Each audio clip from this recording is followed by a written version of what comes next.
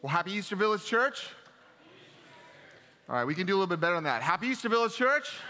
There we go. That sounds like it. I'm Matt, I'm one of the pastors here at the Village, and I'm glad to be with you. I have good news for you, Village Church, this morning, as we have every Sunday morning. We have good news, in particular, this Easter Sunday morning, and here's what it is. We can have hopeful wisdom about life's hardest questions because of the hope we have in the resurrection of Jesus. Amen?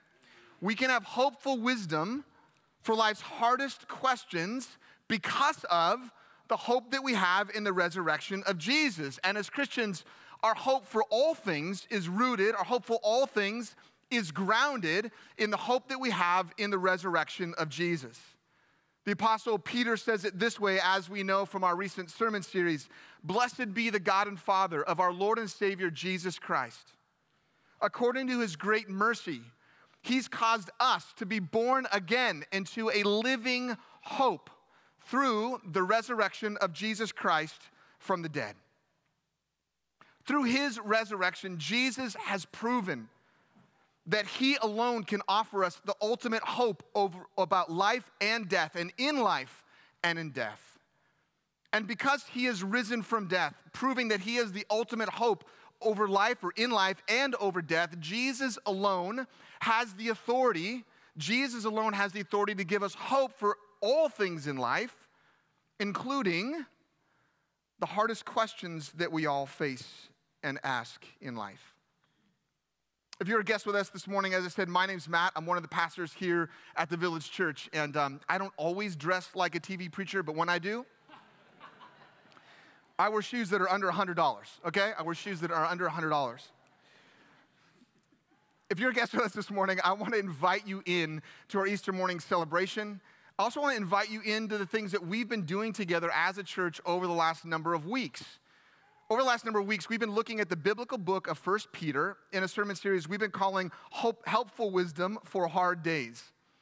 And we've been talking about this because many people believe and think, and maybe you're one of them, that we're actually living in some pretty hard days, and harder days are in front of us. Hard days socially. Have you noticed that? Hard days economically. Maybe you're feeling that. Hard days politically. Hard days morally. All kinds of things are hard today. And we believe that Jesus has the most helpful wisdom to help us to navigate those hard days in a way that would be most pleasing to him. And as we've been talking about this, one of the things that we've been reminded is that in the midst of hard days, when hard days come, they have a way of causing us to feel a little hopeless. Actually, a recent study by Lifeway Research found that more than 40% of Americans say they feel hopeless about life at least some of the time. Most of us have a sense of hopelessness at least some of the time, and that sense of hopelessness is building. A University of Michigan study found that only 1 in 5 Americans have really any sense of hope for the future. And during hard days and increasingly hopeless times, we can find ourselves wrestling with some of the hardest questions in life. Some of the most common, but some of the most difficult, some of the deepest, some of the hardest questions in life. Who am I? And why am I here? And where am I going? And how is it that I'm actually going to get there? And the good news for us as Christians is that we never have to wonder about these biggest questions in life. Jesus answers these questions for us. Matter of fact, Jesus answered these questions very clearly for us. And in the book of 1 Peter, Peter, who's one of the 3 closest disciples to Jesus, and honestly, one of Jesus' 3 closest earthly friends, Peter shares this hope. Peter shares hope-filled answers to these 4 questions and more with a group of Christians who are going through the hardest days of their lives, honestly, much harder than the days that we're living in today. And Peter knows that they want, and Peter knows they need hopeful answers to these hardest questions in life. And so, actually, Peter doesn't waste any time. Peter gets right to it. Matter of fact, in the first 5 verses of Peter's letter, he answers these 4 questions in the first 5 verses. Doesn't waste any time, just gets right down to the questions that we all know we have, that we all know we need hopeful answers to. He starts by answering the first 2 questions: who am I and why am I here? I want to let you know that Peter speaks in some like theologically rich language, and I'm going to do my best to break it down for us this morning. But here's the way that Peter says it. To those who are elect exiles of the dispersion in Pontus, Galatia, Cappadocia, Asia, in Bithynia, Asia Minor, that's where this is. According to the foreknowledge of God the Father, in the sanctification of the Spirit, for obedience to Jesus Christ and for the sprinkling with his blood, may grace and peace be multiplied to you.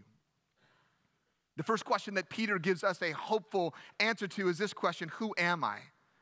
Who am I? And Peter tells us that through the faith in Jesus and faith in his resurrection, he tells us that who we are is we are chosen by God. He says we are elect exiles. God has elected us. God has chosen us according to the foreknowledge of God. God always knew this. God always knew that he would choose us and that we would respond to him. We would choose him back. And Peter knows this because this is what Jesus said. Peter's not making this up. Peter's going back to the teaching of Jesus that he heard for 3 years. Jesus told us that he has chosen us as his disciples. He said to his first disciples, "You did not choose me, but I chose you. And I appointed you that you should go and bear fruit and that your fruit should remain." Jesus has chosen us as his disciples. If we are followers of Jesus, he's chosen us as his disciples, but there's more. Jesus has chosen us as his friends. In the Gospel of John, Jesus tells his disciples, "No longer do I call you servants, for a servant doesn't know what his master is doing, but I have called you friends." That as his disciples, he also calls us friends. He's called us to be his disciples. He's called us to be his friends. And there's more. He's called us to be his family. He's called us to be his family. For whoever does the will of my Father in heaven, Jesus says, is my brother, my sister, my mother. This is who my family is. My family is the people that follow me, believe in me, trust in me, do the will of my Father in heaven as I do. If you're a Christian this morning, you're chosen by God. That is who you are. But Peter also tells us that because of our faith in Jesus, in his resurrection, we're not only chosen by God, but we're set apart by God in the world for the things that God has for us, which are really important things, which we'll talk about in a few minutes. But he says it this way: in the sanctification of the Spirit. That word sanctification literally means to be set apart. And if you're a Christian this morning, you know this. You know who you are. You are chosen by God, and you're set apart by God in this world. Set apart for him. This is who you are because of your faith in Jesus and his resurrection. Now, the downside is that, unfortunately, too many of us are looking for our identity in too many other places. We're looking for our identity in things like our gender. That's really popular today, isn't it? Our ethnicity or the color of our skin. Where we live. What we do for work. What our socioeconomic status is. What our social status is. What our relationship status is. We're so silly. We even find our identity in our political affiliations and even hobbies. My assumption is those are places that many of us have either consciously or subconsciously been finding our sense of identity. But Peter tells us there's so much more to identity as Christians. So many better places, such a better place we could place our identity as people who are chosen by God, who are set apart by God in the world. That's a really special identity. Look, I know probably some of you are thinking this morning, maybe you're new to this and you're thinking, well, how would I know? How would I know that I'm chosen by God? How would one know that? And how could I be chosen by God? That's actually a really, really good question. And I'm going to answer that question in just a bit. And I'm going to give you an opportunity to do just that at the end of our time together this morning. But the short answer is this. If you're wondering if you're chosen by God, just respond to what you sense Jesus might be inviting you into. If you sense Jesus is inviting you to follow him, respond to him. If you're wondering if you're chosen by God, here's the easy response. Choose him back. Just decide that you want to follow Jesus. That might be a really good indication that he has chosen you. The second question Peter provides a hopeful answer to is this question: why am I here? Peter answers the question, who am I? You are chosen by God and you're set apart by God in the world. If you're a Christian, that is who you are because of the resurrection of Jesus Christ from the dead. But the second question he answers is, why am I here? And the answer to this question, why am I here, is inextricably connected to the first question, who am I? Right? If I find my identity in my gender, then the why of my life is my gender identity. If I find my identity in my ethnicity, the why of my life is the color of my skin.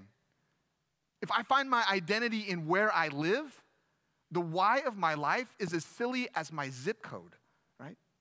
If I find my identity in what I do for work, like my why of my life is my career path. If I find my identity in my socioeconomic status, the why of my life is my net worth. If I find my identity in my social status, my identity is the amount of followers I have on Instagram, right? If I find my identity in my relationship status, it's connected to whatever relationship I'm in at the time. And if I find my identity in my political party, then the why of my life is elections, and that's pretty silly, right? What a sad place to find our identity. Listen to me. These whys of our lives are way too small. And Peter offers us a much greater why to our lives when he says, in sanctification of the Spirit, for obedience to Jesus Christ and for sprinkling with his blood. Peter tells us that because of our faith in Jesus and because of our faith in his resurrection, we are chosen by God in the world, set apart by God in the world, to act like Jesus while we're in the world. To act like Jesus while we're in the world. He says, for obedience to Jesus Christ. What better person would we want to become like? What greater person would we want to act like than Jesus? I mean, today we have this habit of following these social influencers. I was in the car with my son yesterday and someone was described as influencer. I was like, that is a job today. To be an influencer, so many of us want to become like other people that we see on a screen. If you want to become like someone, become like Jesus. What better person to emulate than Jesus? He is the central, most popular, most revered, most sought after, most followed, most talked about, most worshiped person in the history of the world. What greater purpose could we have in life than following Jesus and acting like Jesus? And again, Peter is not saying this based on his own opinion or his own sense of wisdom. He's saying it because he heard it from Jesus. In John 14, Jesus says, whoever has my commandments and keeps them, it is he who loves me. And he who loves me will be loved by my Father, and I will love him and manifest myself or show myself to him. This is the way it works. We follow Jesus, we obey Jesus. Jesus shows more of who he is to us. We obey Jesus in that, we become more like Jesus. He shows more of who he is to us. We obey Jesus in that, he shows more of himself to us. We obey Jesus in that. We become more and more like Jesus. This is the point of our life as Christians. This is the big why, to act like Jesus. Peter tells us there's another why. Not only to act like Jesus, but to witness to the forgiveness of Jesus and for the sprinkling of his blood, or for the sprinkling with his blood. The why of our life is to act like Jesus and then to demonstrate, to display, we say here at Village Church, to display the life of Jesus to the people around us, to show them what a life that's forgiven by Jesus looks like, what a life that's now forgiven and free from sin looks like. That's the why of our lives as Christians. Jesus said it this way, but you will receive power when the Holy Spirit comes upon you, and you will be my witnesses. As Christians, we're not just here for ourselves. We're here for other people. We're here for the world, actually. Jesus says, you are the light of the world. We are here to share the hope of forgiveness, the hope that we're singing about this morning, the hope of the life and death and resurrection of Jesus. We're here to share that hope with other people around us, and we're here to show them something of the impact of the forgiveness of Jesus on the life of a human being. And you know the beauty of it? The beauty of it is that we can do that no matter what our gender is. And we can do that no matter what the color of our skin is. And we can do that no matter what we do for work. Blue collar, white collar, whatever in between. We can do that no matter what our socioeconomic status is, how much we have in the bank. We could do that no matter what our social status is. We can do that no matter what our relational status is. We can do that, believe it or not, whatever political party we're part of, right? We can do this. In and through any of these things, we can live out our identity through all of those things and more. That's the beauty of what it means to be a Christian. None of those things ultimately matter. What matters is that we're chosen by God out of the world. We're set apart by God in the world to act like Jesus while we're in the world and to show the world something of what the forgiveness of Jesus looks like. And what bigger why could we have than that? And I say, well, what is Peter's first reaction to all this? This idea that we are chosen by God out of the world. We're set apart by God while we're in the world to look like Jesus and to act like him while we're in the world. Like, what's Peter's reaction to this? Well, in context, Peter says this, and we've already read the verse. He says, "Blessed be the God and Father of our Lord Jesus Christ." Blessed be the God and Father of our Lord Jesus Christ. Peter's first reaction is to bless God. Peter's first reaction is to praise God, to thank God. That's his first reaction to these things. His reaction to this idea that we have a new identity, we have a greater purpose, a bigger why for our life than you could ever imagine, and that we have an opportunity to look like Jesus as we live our lives. Peter's first reaction is blessing God, thanking God, praising God. And so I thought that Easter Sunday morning would be a great morning to do something that I've never done in 15 years being at this church. What other morning would be better morning than Easter morning? To bless God together, to praise God together, and to give him thanks. So we're going to do something we've never done before at the Village Church. Like, I don't usually dress like a TV preacher, and if you're new with us, we usually don't do this, but we're going to do this morning. We're going to do this morning. You know, maybe you've been to a church service before where the guy that's leading worship, like Reagan was earlier, is singing a song, and then he kind of pauses the words, and he says, hey, let's just give God like some praise this morning. Like let's offer praise to God. Let's just shout out to God and give him praise for what he's done. And that happens. Maybe you've been in that church service before, and if you haven't, I'm sure you found yourself in an arena or a stadium where someone does something amazing, and then everyone cheers and yells. And some of you do this thing that I can't do, you know, you whistle, right? You do that thing, and it's loud. Some of you are too loud, but this morning, I don't really care. I think this morning what we should do is we should offer praise to God. We should offer thanks to God. We should bless God. We should shout out to God. So if you want to clap, you can clap. If you want to shout out, you can shout out. If you can do the whistle thing, let's go. Let's do it. But this morning, I think it's an appropriate time because Jesus has done something amazing. He's lived, he's died, and he's risen from death. So I think he deserves some praise this morning. What about you? All right? So let's go. Hey, let's go. Let's go. All right, let's go. Let's keep it going. Come on. Let's go. All right. I like that, Teeny. All right. Look at that. Wow. Who knew we were charismatic? You know what I mean? Who knew we were charismatic? It's pretty good. It's pretty good. Reagan, you got permission now, man. You could, yeah, you're good. We're good now. Gosh, why did it take 15 years for that? It was good. Hey, listen. If you're a Christian this morning, please live joyfully out of your identity in Christ.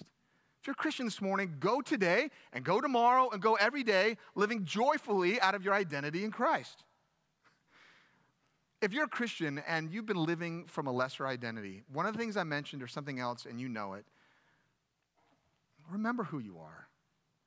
You're chosen by God out of the world, set apart for God in the world, to look like Jesus while you're in the world. And if you're not yet a Christian and you've joined us this morning, we're so glad you're here. Remember, you can come to Jesus. You can find your true and better identity in him. And I'm going to give you an opportunity to do that at the end of our time together this morning. So look, Peter quickly and concisely answers two of the hardest questions in life, but he goes on to answer another one. Where am I going?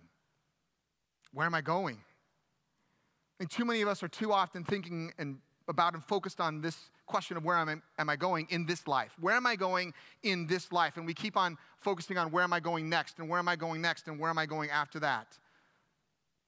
So for most of us, we're grown, and maybe the question is like, where am I going to college? And then the next question is, what am I going to do for work? And the next question of that is, how much money am I going to make, right? And then the question after that is, who am I going to marry? And the question after that is, who will be my friends? What will be my social circles?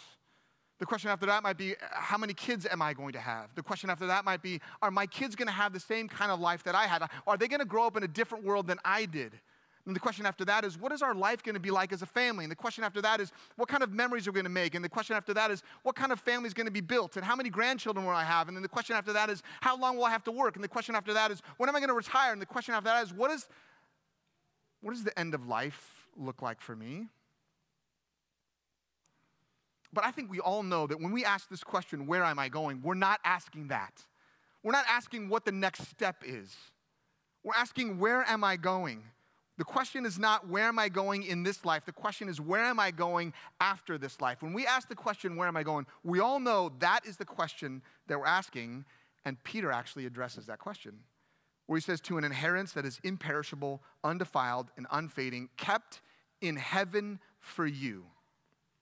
Kept in heaven for you. Peter tells his readers and us that as we live out of our new identity in Jesus, as people who are chosen by God out of this world, set apart by God in the world, to act like Jesus while we're in the world, that Jesus gives us a future that is beyond this world.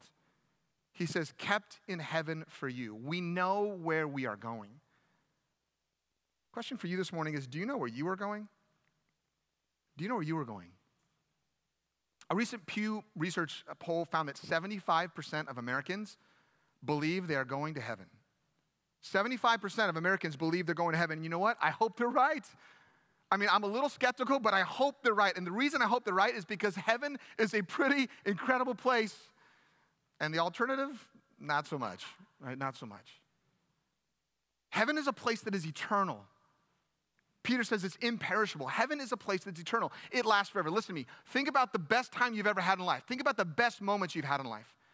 Think about the best location you've ever been at with the best people and friends. Think about the best food you're eating at the time. Think about the best atmosphere, the best conversation, the best of all of that, and you hope it never ends. That's it. Heaven is eternal. It's imperishable. Not only that, it's not affected by sin. I mean, think about your life not impacted by sin. Think about your life not broken the way that it is. Think about our world not broken the way that it is. It's undefiled. It's eternal. It's not affected by sin. And it never loses its luster. He says it's unfading. This whole idea of that, like that never-ending, incredible, joyful time with yourself and the people you love and doing the things you love and food and drink and all the conversation and all the joy and all the laughter, all of it, all the special place, the perfect location, the perfect atmosphere, all of that never-ending, nothing can make it, nothing can break it, nothing can get in on that. There's no sin, and that never loses its luster. It's always like that. That apparently is what heaven's like. It sounds like a pretty great place to be. And once again, in giving us the answer to these questions, Peter is not just drawing on his own thinking, he's drawing on the teaching of Jesus. Jesus says, in my Father's house are many rooms. If it were not so, I would have told you. I go to prepare a place for you. And if I go to prepare a place for you, I will come again, and I will receive you unto myself, that where I am, there you may be also. Jesus tells his disciples he's going to heaven. He's going to prepare a place for them there, and he's going to come back. We've just sang about it this morning, and he's going to receive them to himself, and then they're going to be there with him. It's incredible. But Jesus also gives an incredible warning about heaven to people that would profess to follow Jesus. He says, not everyone who says to me, Lord, Lord, will enter the kingdom of heaven, but the one who does the will of my Father in heaven. As I say that, maybe some of you are thinking, well, if not everyone who says, Lord, Lord, will enter the kingdom of heaven, how do I know if I'm going? Like, how do I know if I'm going to get there? And I've told you this twice, and I'll tell you it again. I'm going to give you a chance to be certain about that in just a few minutes at the end of our time together this morning. But for now, what I'll tell you is that 5% of Americans who believe in heaven don't believe they'll go there. That's what Pew Research found. That 5% of Americans that believe in heaven don't believe they'll go there. Let me put that in perspective. This morning, that means between 10 and 20 people that are in this building this morning believe in heaven, but they don't believe they're actually going, or they don't know if they're going. And maybe one of those 10 to 20 people is you, and that's not like a preacher sort of scare tactic. That's just the reality of the statistics from people all over our country that don't have a lot of bias in it. How am I going to get there? That's a really good question. It's actually the last question that Peter asks or answers. How am I going to get there? Peter tells them how in verse 5. who by God's power are being guarded through faith. Who by God's power are being guarded through faith for salvation ready to be revealed at the last time. Peter says, as Christians, we get to heaven, we get to him through faith. We get there through faith. And now I know some of you are already thinking, wait a minute. You're telling me that we've gotten these answers on like who I am, why am I here, where am I going, and how am I going to get there? And sort of the end seems like really important. And you're saying that the greatest assurance that I can have that I'm going to get there is my faith. And I'm saying absolutely yes. Absolutely 100% yes, because the faith that we have is faith that's been given to us by God. And the Bible tells us that it's actually a gift of God. We can't earn it on our own. And the Bible also tells us that it's a gift of God, given to us by God, but it's grounded in facts that have been validated by God in the world. And nowhere else is that more true than in the resurrection of Jesus. And if you're a Christian, you know this. And if you're not yet a Christian and you don't know the Bible, there are so many facts surrounding the resurrection of Jesus. But this morning, I only have time to share a few of them with you. There's eyewitness evidence to this. Peter, the guy who wrote this book, Peter, the guy we're talking about right now, he says he saw the resurrected Jesus as one of his disciples. James, the brother of Jesus, saw Jesus. James, the brother of Jesus, who didn't believe in Jesus during his ministry, but did believe in Jesus after his ministry and wrote a book in the Bible. Imagine if your brother growing up was God in human flesh, right? James sees it after the resurrection and goes like, yep, that's it. God in human flesh, right? I saw it. The 12 disciples, and Paul tells us that over 500 witnesses saw it at one time at the Sea of Galilee. There's character witness evidence. Peter, the guy that we're talking about right now, he was a mess. If you read Matthew, Mark, or Luke especially, you'll see the transformation of Peter's life, the transformation of all of the disciples, and entire churches and groups of people, the transformation of the entire world. Jesus has transformed the world, and there's no doubt about that. There's circumstantial evidence. There's this thing called an empty tomb, this kind of thing, right? There's an empty tomb, and the Romans and the Jews have no motive to steal the body, and the disciples have no means. They can't steal the body. Like, the circumstantial evidence on itself is just like, there's no other explanation, but then there is extra biblical evidence, because some of you might say, well, you're just talking about stuff that's in the Bible, but there's Jewish historians like Josephus who have no reason to validate these things, and yet they do, because they're historical facts and realities. The resurrection of Jesus is the fact that makes us certain about everything that Jesus says about who we are and why we're here and where we're going and how we're going to get there. It's faith, and it's faith that's built on facts, who by God's power are being guarded through faith. And in context here, that faith, the guarded through faith, through God's power, the context, God's power is the power of the resurrection. And what Peter is saying is that the very same power that raised Christ from the dead is the power that gives us faith and is the power that guards our faith. So you ask, is the greatest assurance I have my faith? 100%. Because that faith has been given to you by the power of God. It's guarded by the power of God. The same power, Peter is saying, that raised Christ from the dead. Do you know who you are? Do you know why you're here? Do you know where you're going? And do you know how you're going to get there? As we wrap up our time together this morning, I want to tell you that after Jesus told his disciples in that very intimate setting, I will come again and take you to myself, that where I am, there you may be also. Jesus also told them, and you know the way to where I'm going. And Thomas said to him, Lord, we don't know where you're going. How can we know the way? It's a very intimate setting with Jesus and his disciples. Peter is there. Peter is present at this conversation. Thomas asked, Lord, how do we know where you're going? How do we know the way? And in John 14:6 is one of the most quoted scriptures in all of the Bible. And you may have heard a Christian quote it to you before if you're not yet a Christian. Jesus said to them, this is where this happened. Jesus said to them, I am the way, and I am the truth, and I am the life, and no one comes to the Father except through me. Those are Jesus' words. It's not Christian words that you've heard from a Christian author or podcaster or preacher. Those are the words of Jesus. And I told you at the beginning of our time together in the sermon that I was going to give you an opportunity to know that you've been chosen by God and that you could choose him back. And I told you partway through the sermon that I was going to give you an opportunity to know that actually you could go to heaven and how to actually get there.